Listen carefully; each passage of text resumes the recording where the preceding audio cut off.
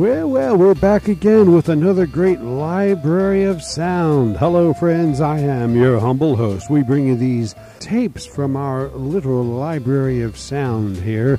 Back in 1975, I was recording a lot of Gene Shepard radio shows. You know, Gene Shepard, the guy who's most famous probably for doing that movie, A Christmas Story. Well, that was based on one of Gene Shepard's stories he told on the radio. It was also based on Gene Shepard's story that he wrote in his book. And Gene Shepard had so many stories about all sorts of things. He commented on life on his radio show. He told stories.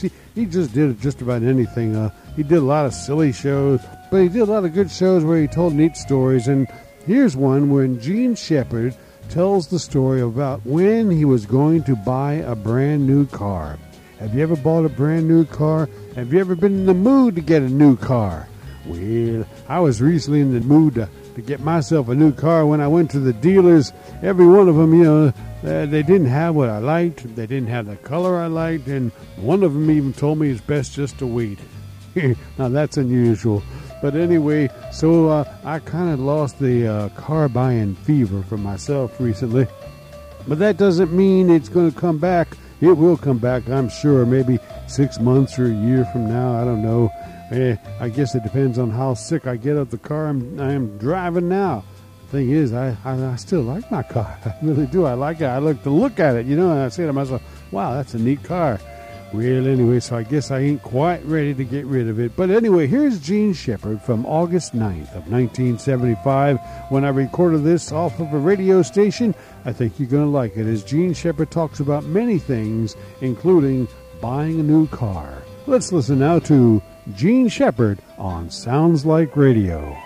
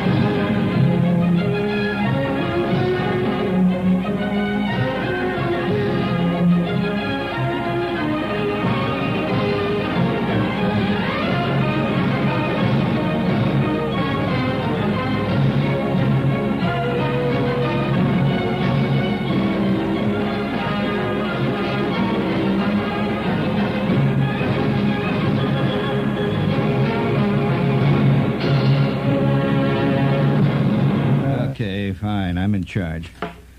I'm ready to do it here. Just a minute here. 1, 2, 3. Hello, test. Let's get everything going here. There, we got a little gain. Hello, 1, 2, 3, 4. 1, 2, 3, 4.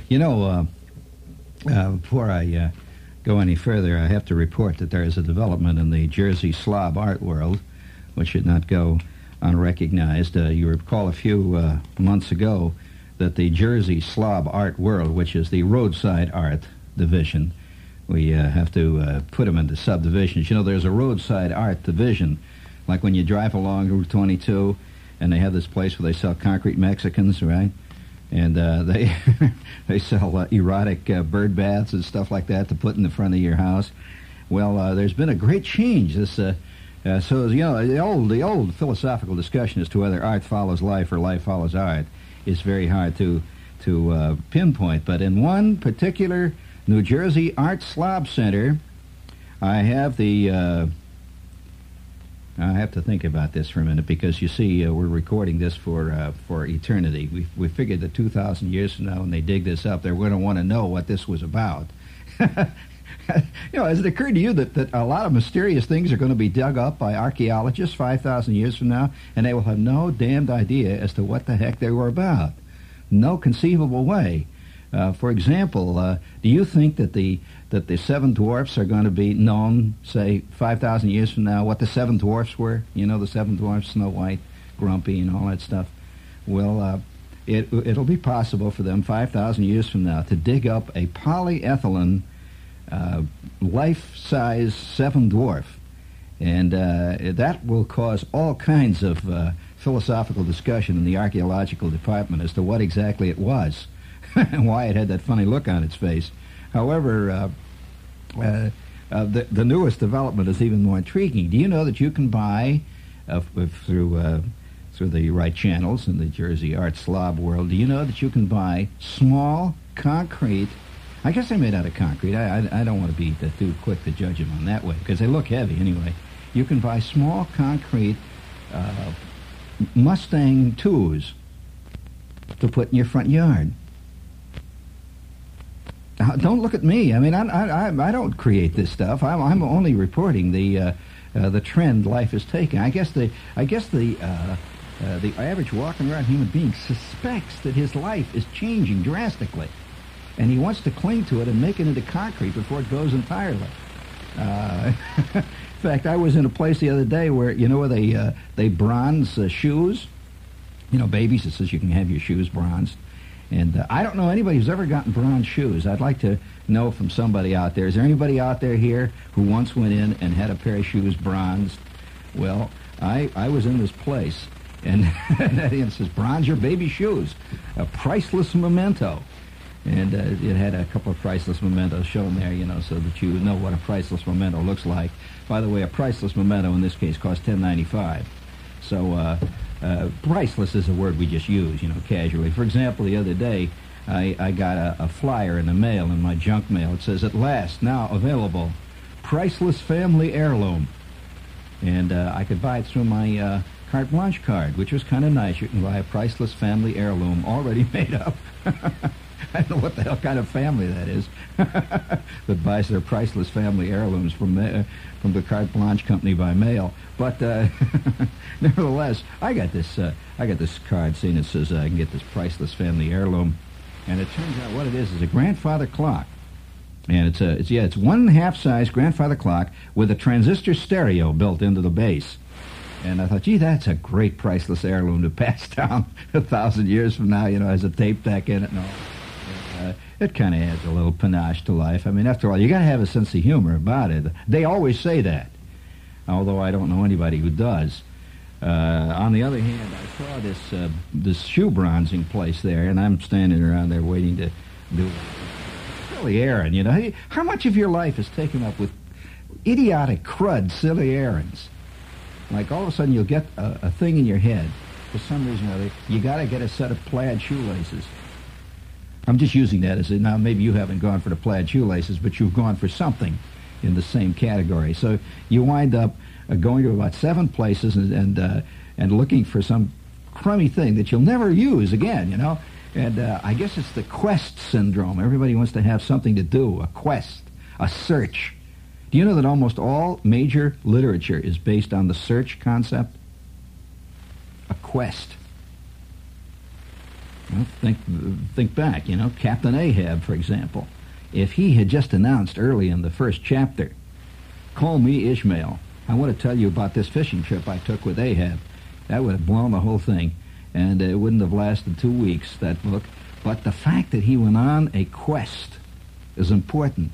And since most of us don't have any quests in our lives, I mean a true quest. We do a lot of grubbing, but I'm talking about a quest where you're driven to find the Holy Grail. I mean, I don't know where you could get a decent grail these days of any kind, much less holy. But nevertheless, the quest is lacking in a lot of people's lives today. So we invent quests like, hey, wouldn't it be great if I could get a ballpoint pen that had a transistor radio and a compass built into it at the same time. And so you go out and you look and look and look, and your house gets slowly filled up with junk until eventually junk slowly takes over your life. And have you ever had these moments of introspection? You're in a cleaning joint where they clean your clothes, and you're standing in line there. There is nothing more useless than going to a cleaner's. Your clothes are no better than they were when you first put them on. Cleaning anything, like throwing out the garbage, is an endless, thankless task. And so you stand in line there, and one day I was standing in line, see, and I thought to myself, my gosh, standing in line at the cleaners. I just wonder if you took the average man's life, just slowly sneak it in behind me. Yeah, the way they do when they're doing a bad fade at Seton Hall. Just sneak it in there. That's it. Right. I'm standing in line, see, and I'm thinking, what if you took the average guy's life and you had it made into one of these pie graphs, the kind of graphs they make on the financial page? The one that says taxes, 87%, income, 3%, outgo, 74% for postage, for losing money down the sewer, 3%, and you know those graphs. Well, what if your life was made out into a graph? 24 hours in the day, right? That's the whole pie, right? And it's divided into 24 little slices. How much percentage of your life would be, say, sleeping? Okay, there's a third of it right out, right? A clunk. Nothing happens when you're asleep. You're just laying there. All right. 1/3 of your life shot right there. Oh, God. You realize a guy that lives to be 60 sleeps 20 years? What the heck is this? So, all right, 3, right out of the thing there, 1/3 of your life. Okay. Now, how much of a percentage is spent in totally boring work? Boring. I mean, you're bored. You're messing around, ordering paper clips and rubber bands and standing around down at the stationery department trying to get some yellow-lined 8.5 by 11 ruled paper. That's all exciting stuff. How much time of your life is spent in senseless, rotten, ridiculous grubbing? Let's say another third, huh? I mean, let's be conservative, right? All right, there's 2/3 of your life shot, just like that. Now, you got 1/3 left. Out of that third, how much you spent stuffing your face? Just eating. Well, figure it out. All right, you eat what? You eat at least once a day, right? Unless you're a camel, at which point you eat 84 times a day. All right, you eat once a day. So we'll take 2 hours out, right? So now you're left with, oh, God, what a depressing thing. Bring it up there. I don't want to hear any more about that.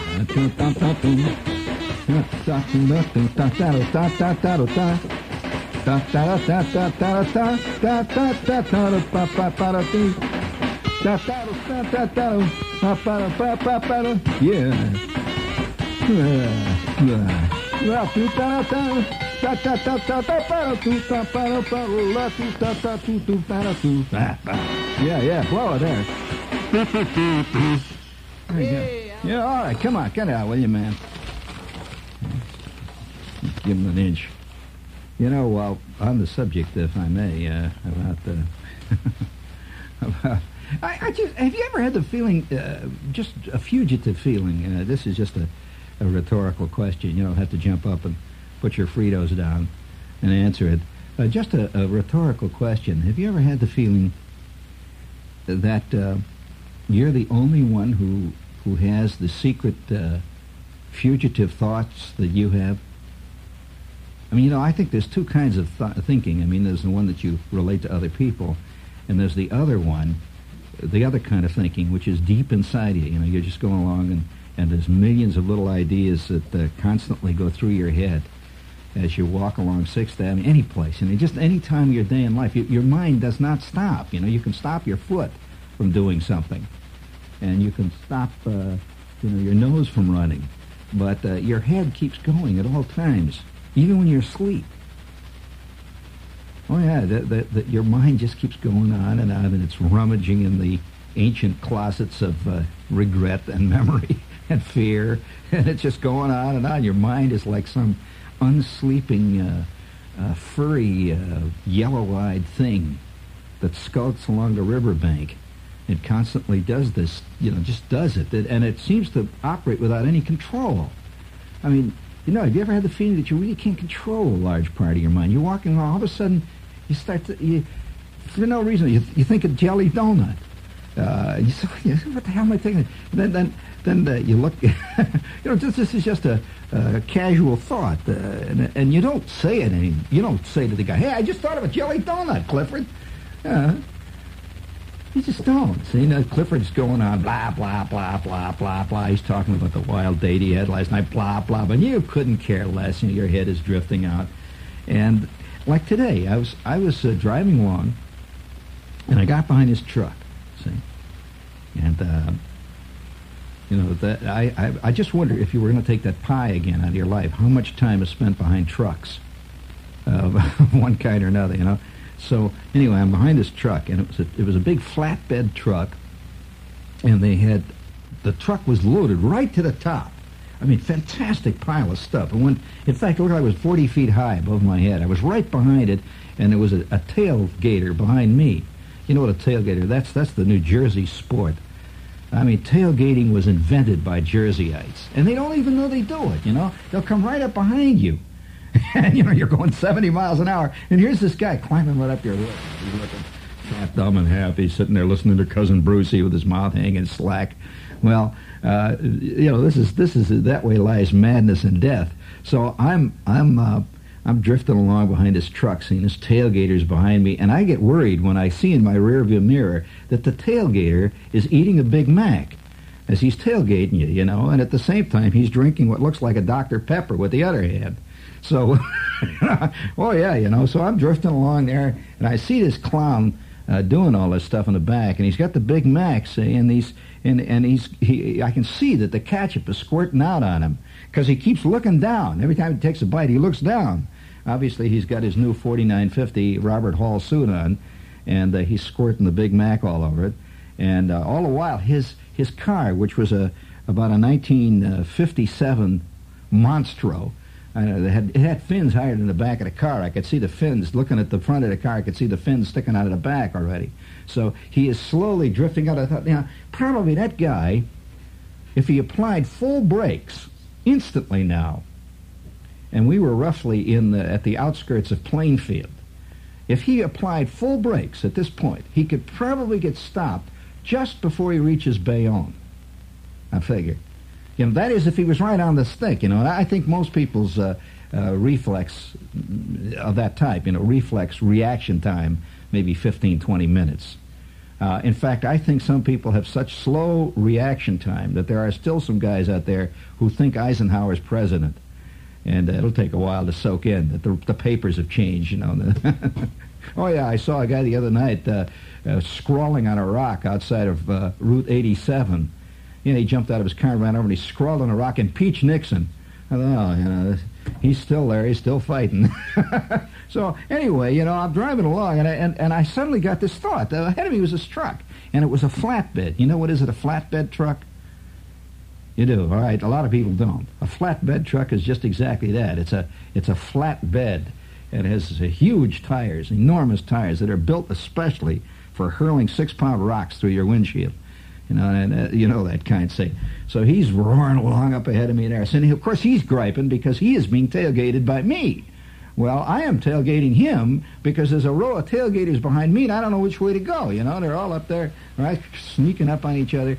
And this truck has piled on the tailgate, on the bed, the flatbed there. And they seem to be tied down with chains, great big chains. He's got piled up on the top, all the way to the top of the cab and above. And it was a long flatbed. He is stacked up with about 75 squashed cars. The kind that they roll over with some kind of a roller, and they squash them about 6 inches thick, and they're all packed up like sandwiches in there. Well, it suddenly hit me. I don't know. Do you ever get this kind of thought? I know it's a terrible thing to admit. I didn't say anything. I was with somebody, but I didn't say anything to them. It was just a fugitive thought. I looked up at those cars. I wonder what Allstate would say if I got hit by a 1961 Dodge Coronet that had been junked for over 5 years already and didn't have a motor in it. I mean, that's a thought, Can't you see this thing come hurling back? And, it makes its last gesture against society. Its last defiant gesture. Wow! Right through the windshield, 17 Jersey tailgaters go off into the marsh there. One guy goes through the Shell station, on fire. God. And it hit me right there. Then, of course, being spring. Remember, it's spring. See, the mind can only entertain negative-type thoughts for only a brief moment. See, I think that the seasons affect us greatly as far as our negative idea quotient. Yeah, did you know that the highest rate of suicides of all the months is December? December. And for that reason, this is the shortest day. It's the rottenest month, generally, It's the days are maybe 12, 15 minutes long. Smog, crud, that's cold, and you're feeling crummy like you'll never reach spring again. And it gets very tempting when you pass Herman's Sporting Goods shop and see them 12-gauge shotguns in the window. So, anyway, in the spring, you cannot entertain a negative thought for that long. You can in the middle of fall. I think all great satire is written between the month of, let's say, December 1st and roughly March 15th. I'd like to, that would be a great PhD thesis. It would be. What month the bitterest stuff is written? Would really be interesting. Now, I tell you this as a writer, that I find that in the middle of summer, when it's beautiful out, and spring, and it's just great, I find it much more difficult to get that biting edge that you got to have when you're really seriously writing. And of course, that almost every serious writer who has moved to the tropics or a semi-tropical area has ceased to be a good writer practically overnight. So, I'm driving along behind this truck. I think about this Dodge Coronet landing on top of the car. Then instantly my mind switched off of that, and it looks at the cars again, and I noticed that, bumpers. It's fascinating. Do you know that when you see these cars squashed, they still have the bumper stickers on them? One said, one said LBJ all the way. So, I mean, it's really like looking at a true, a true archaeological dig. It's like it's like hacking right down through the middle of the kitchen middens of the Neanderthal man. You know what a kitchen midden is, don't you? Kitchen middens. You know what they are, right? That's those fireproof gloves that you use to take pots off the stove, right? So kitchen middens. Yeah, that's right. So here was this whole bunch of bumpers facing me. Bumpers. They were all bumpers, squashed right down flat. And I start to read the bumper stickers. And right there was LBJ all the way on the bottom. And they had great bumper stickers like somebody had written on one of them in spray phosphorescent paint, glow paint. It said, Walt. Just Walt. I wonder if Walt's listening tonight. Walt? Your Ford Galaxy, Walt, is now on its way to Japan. It's in the bottom of a ship, and it will be made into 105-millimeter shells, Walt. And maybe one of those shells has got the name Walt written right on it. Yeah, it's just Walt. See, and it was written in red, see, Walt. And I thought, gee, poor Walt. And I'm driving along, I thought, I wonder where the hell Walt is. God, I haven't seen Walt. Well, just where is Walt? I could just see Walt somewhere sitting in a diner on Route 3 picking his teeth. He's got his new car. He's got a 71 Mustang with the Reynolds Wrap hood, and he's picking his teeth there, And, I wonder if he remembers his Ford Galaxy. Walt, your Ford Galaxy remembers you. It still has your name on the bumper. It says Walt. And I was reading this bumper there, see, and then my mind, it just keeps going like this. My mind then sees all these cars, and the paint is still on them, remember. You can see there's a green one, there's a red one, and there's sort of an off beige one, and there's one, there's a burgundy one, and they're all squashed together, every last one of them. And you can hardly even tell what kind they were in life. I mean, do you realize that Pintos mingle with Eldorados on the flat bed of existence.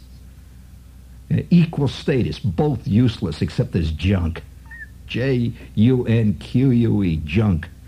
Junko. And so they're piled up there, and my mind says, oh, God, gee, look at that. Oh, boy. Just think of the bank payments. Just think of the people who... I could see there was one particularly sad-looking car. It was kind of a brown colored, a dark chocolate brown, which is squashed flat, and it was shiny yet. The little part of the brown I could see was still shiny. Some poor guy had polished that car. He went out and got himself some Rally cream wax. And every Saturday he's out there polishing that old thing, keeping it clean. He gets some vinyl cleaner for the vinyl seats inside of it. He probably had a stereo in there. And he was always griping, when people poured ketchup in the back seat. And now look at it. The blasted dreams of mankind. I just saw that whole great big load of bank payments going down the road. And the day that first moment when when a person decides he's got to have that car, that's one of the more romantic moments in a person's life. Did you know that buying a car, there's a interesting psychological study that was recently made on this, and that males generally, between the ages of 16 and like 60, something like that, they put getting a new car right up there with, all the other supposed big moments in life, like getting engaged, getting married, I mean, getting that new car. You can just see this guy circling around the show hour after hours. He's being slowly sucked in. He sees the ads on TV. Those ads with that girl sitting in the front seat of the Cougar there, and that big cat going, ah. And the announcer says, yes, even more luxurious, longer and wider than last year. A true status symbol. Let the world know what you really are. Slowly he circles in front of the showroom. And then he goes inside and picks up the brochure. I'm just killing a little time here at lunch hour. I'm going to read this brochure, see what you got. Yeah. He takes it back to the office. The bug has bit him. And a couple of weeks later, he's in the showroom sitting at one of those little gray desks. Have you ever bought a car? You know what I'm talking about, the little gray desk? And Mr. Bullard's sitting back there, you're a salesman. And he says, well, of course, you don't want the Bear model, naturally. You'll want the Dynasport option kit, of course. Everybody buys that one. You'll want that. And you look down, $67.50, you get special chrome strips. You get wheel covers, you get the Elizabethan upholstery for the jump seat in the back, all that stuff. You get an ashtray that operates on a motor. You just press a button and it squirts the ashes out on your feet without you doing anything. Yeah, I'll take that. He says, and let's see, you'll want the new deluxe heater. That's the one that maintains a constant atmosphere in your automobile as you drive along with a special set of duplex operating multiple dipole transistorized reflexive thermostats which constantly keep the temperature at the same temperature that you have set it as you were driving down Route 22. You'll want that. That's $109, and it'll be well worth it because it'll enhance the resale value of your car immensely. And naturally, you'll want the special 5-speed transmission, the one with the special speed for climbing up 90-degree brick walls. That's very handy. You'll never know. You might want to try a getaway. And let's see, naturally, you'll want that. And the guy's sitting there in front of the gray desk. Oh, it's an exciting moment when you're filling out the options. He says, now, and how about the special vinyl top? Add that little class to the machine. That's only $74.50, and it's beautiful. We have a lizard skin type. We have a cobra skin. And naturally, we have the standard or dull vinyl top, which is only $57.50, and you don't want that. Okay, I'll put you down for the Cobra. I'll throw that in. And he writes it down. And you say, geez, my friend, he's throwing in the Cobra skin vinyl top. That's really great. Yeah. And, of course, you've left your car in the back now, the one that gave you such great service for the last 3.5 years. and stood there patiently by while you were in there drinking it up in the bowling alley and picked up all those women and everything else, did it all painlessly and without complaining, and you're leaving it there. You're trading it in for only $250. Of course, the fact that you paid $4,975 for it is of no consequence because you have got the bug has bit you. I mean, it's like a virus. Oh, yeah, you know. And then you finally get into the car. They drive it around the back. They do a thing called service charge. That's only $74.95. Service charge, which means, let's see, they take the chrome strip off the back, or they put it on, or they make sure that there's 2 keys for the car, and they put those footprints that are always going to be forever on your trunk liner. You can't figure out how footprints got in your trunk liner. Those come when the mechanic goes in there and sits in your trunk to eat lunch, and when they're preparing your car. You think I'm kidding? Oh, no. So you finally get your car. It's a historic moment. When you stand out there on the apron, back of Friendly Fred, the hungry Armenian, a fantastic used car, new car dealer. He has all kinds of things. He's got lawn mowers. He handles it all, you know. And there you are standing back there, and you get the key in your hand. Mr. Bullard just says, I like to make a little ceremony out of it. And, you know, and you drive your new car out, and you take the key. And you know that exciting moment when you put the key in the ignition, and you turn it on, and you for the first time, you actually turn on your new car. You recall it? Yeah, of course you do. I mean, any ordinary fully glanded male would certainly remember that. I mean, you turn it and you go cooling out, and already, you see, little do you realize, already the process has begun. The instant you start that car moving, the process of slow decline, the fall and decline of Rome was nothing compared to the fall and decline of what you got there. You drive out, and the instant you get out, all that Jersey crud starts drifting down over that spotless, magnificent, $17 special iridescent deep pool paint.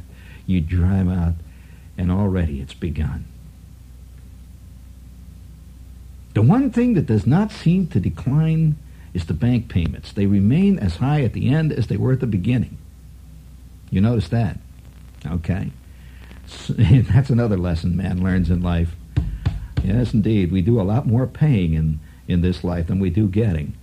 And so you drive out. Oh, yes, there's only 2 kinds of human beings in this life.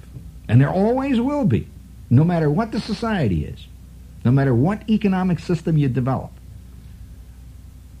There's the payers and the getters. The payers and the getters. And of course, the great dream of man always has been to devise a system where there are no payers and no getters. There's only what we call humankind. The payers and the getters. And no system ever been devised that will do away with that. Because it's endemic to the nature of the beast. Payers and getters. And so you drive out to the sun. You turn on your stereo for the first time. Just anything. Just go along with it. You turn on your stereo for the first time. And the sound fills the cabin of the car. First, the hum, which, by the way, you think will go away as the radio heats up. That hum will remain forever. It's the first little tiny fly in that ointment. It's suspended like it's suspended forever in amber. Now you drive down the end of the block and you turn left, and you're going to try to get out on Route 3 now with your great big new beautiful car. And you got your nose up to the stop sign here, seeing the intercut going into Route 3. This great big Greyhound bus goes roaring by. And as he does, he sprays used diesel fumes all over your beautiful paint job. You've just been out of the showroom for 12 minutes, and already the hum on the radio. You make your turn, and now you're out on that turnpike. You're out on Route 3 or Route 22 or 46 or 87 or Route 1 or 9 or 6SJ7, you name it. You're out on there, and the wind is blowing, and you're driving along feeling great. My new car. My new car. And then you notice a funny sound in the back. Just a persistent, small, still squeak. Regularly. That, by the way, that same squeak. Walt, are you listening? You listening, Walt? That car of yours, the one that had Walt written on the front bumper there with the red paint, Walt, it's still squeaking. I was behind that thing. I could hear it squeaking. It's up there. They removed the guts of it, and it's still squeaking, Walt. It's built in like your conscience. I keep looking at that truck. I drive it along. And I think of all these dreams, Walt somewhere. Then I'm reading down. There's another. Oh, there was a nice one. It says, I brake for animals. I saw that. Well, something obviously didn't break for him. That car was roughly the size of your average NBA basketball. I mean, without the air. I brake for animals. But his proud little bumper sticker still hung on there. There was another one that says, I drink milk. Another guy in that great pile was celebrating Earth Day. His car is forever consigned to the Earth. He is celebrating Earth Day someplace. And, Walt, are you listening, Walt? The Waltz of the world. You ever get that feeling of total mortality when you go past the junkyard? Yeah. Oh, yeah. How about that, buddy? Listen, I'll tell you, that's funny. I guess a lot of people don't have, as from my just casual empirical observation here, I think out of every 100 people, if you were to take 100 people just at random off any street in any city in any country, I'm just curious how many out of that 100 would have even the vaguest sense of what could be called the beginning and the end of time. Now, I've just wondered about this, because we all have a certain finite time. Let's say that's called mortality. And yet I have a suspicion that large numbers of people never think anything ever changes in their life. It's never going to end. Do you agree with me on that or not? How many do you think out of 100 have what could be called a time sense? You'd say 20. Well, that's pretty good. You'd say 1 out of 5. Well, do you think the number is increasing or decreasing? It's going up. That's interesting. Well, when you talk about the time sense, well, you're talking about something that I'm inclined to disagree with both of you. I think that there's fewer than 1 out of 5. I would say my guess would be more on the order of 1 out of 20. When I talk about time sense, I mean cosmic time sense. I don't mean their end of their life. I mean, if a guy walks down the street, how often does a guy walk down the street and look around, say, in New York or Indianapolis or Plainfield, and say, gee, it just occurred to me that 100 years from now, people are going to see pictures of this, and I'm looking at it live. And they're going to be looking at it with great curiosity, like as if, wow, I just wonder how many people have that kind of sense. And he's driving his 57 Ford, or he's driving a 75 Dodge, or whatever it might be. How many people out of 100 say at any point during their driving, one day this will be a priceless collector's item?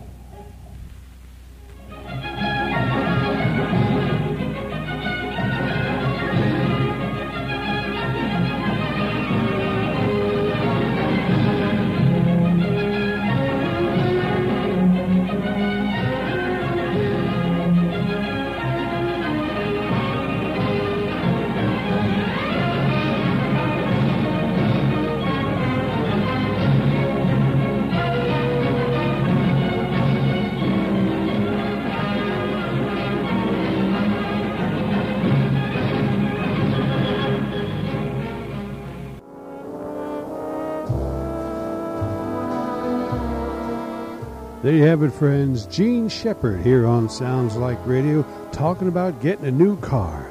That was recorded by me way back on August 9th of 1975. I hope you enjoyed it. Join us again next time for another mystery edition of Sounds Like Radio's Library of Sound edition. Mystery, why? Because you never know what you're going to find on the Library of Sound. I'll pull out a tape and I'll play it for you. It could be a mystery, or it could be a comedy, or it could be Gene Shepard, or it could be Bing Crosby, or it could be just about anything I can find. Recently I found these neat shows of Hopalong Cassidy I have, and I was playing some of them for you. So you never know what's going to come on Sounds Like Radio's Library of Sound. Until next time, then, I am your humble host for Sounds Like Radio and the Library of Sound, saying so long for now. Goodbye, everybody.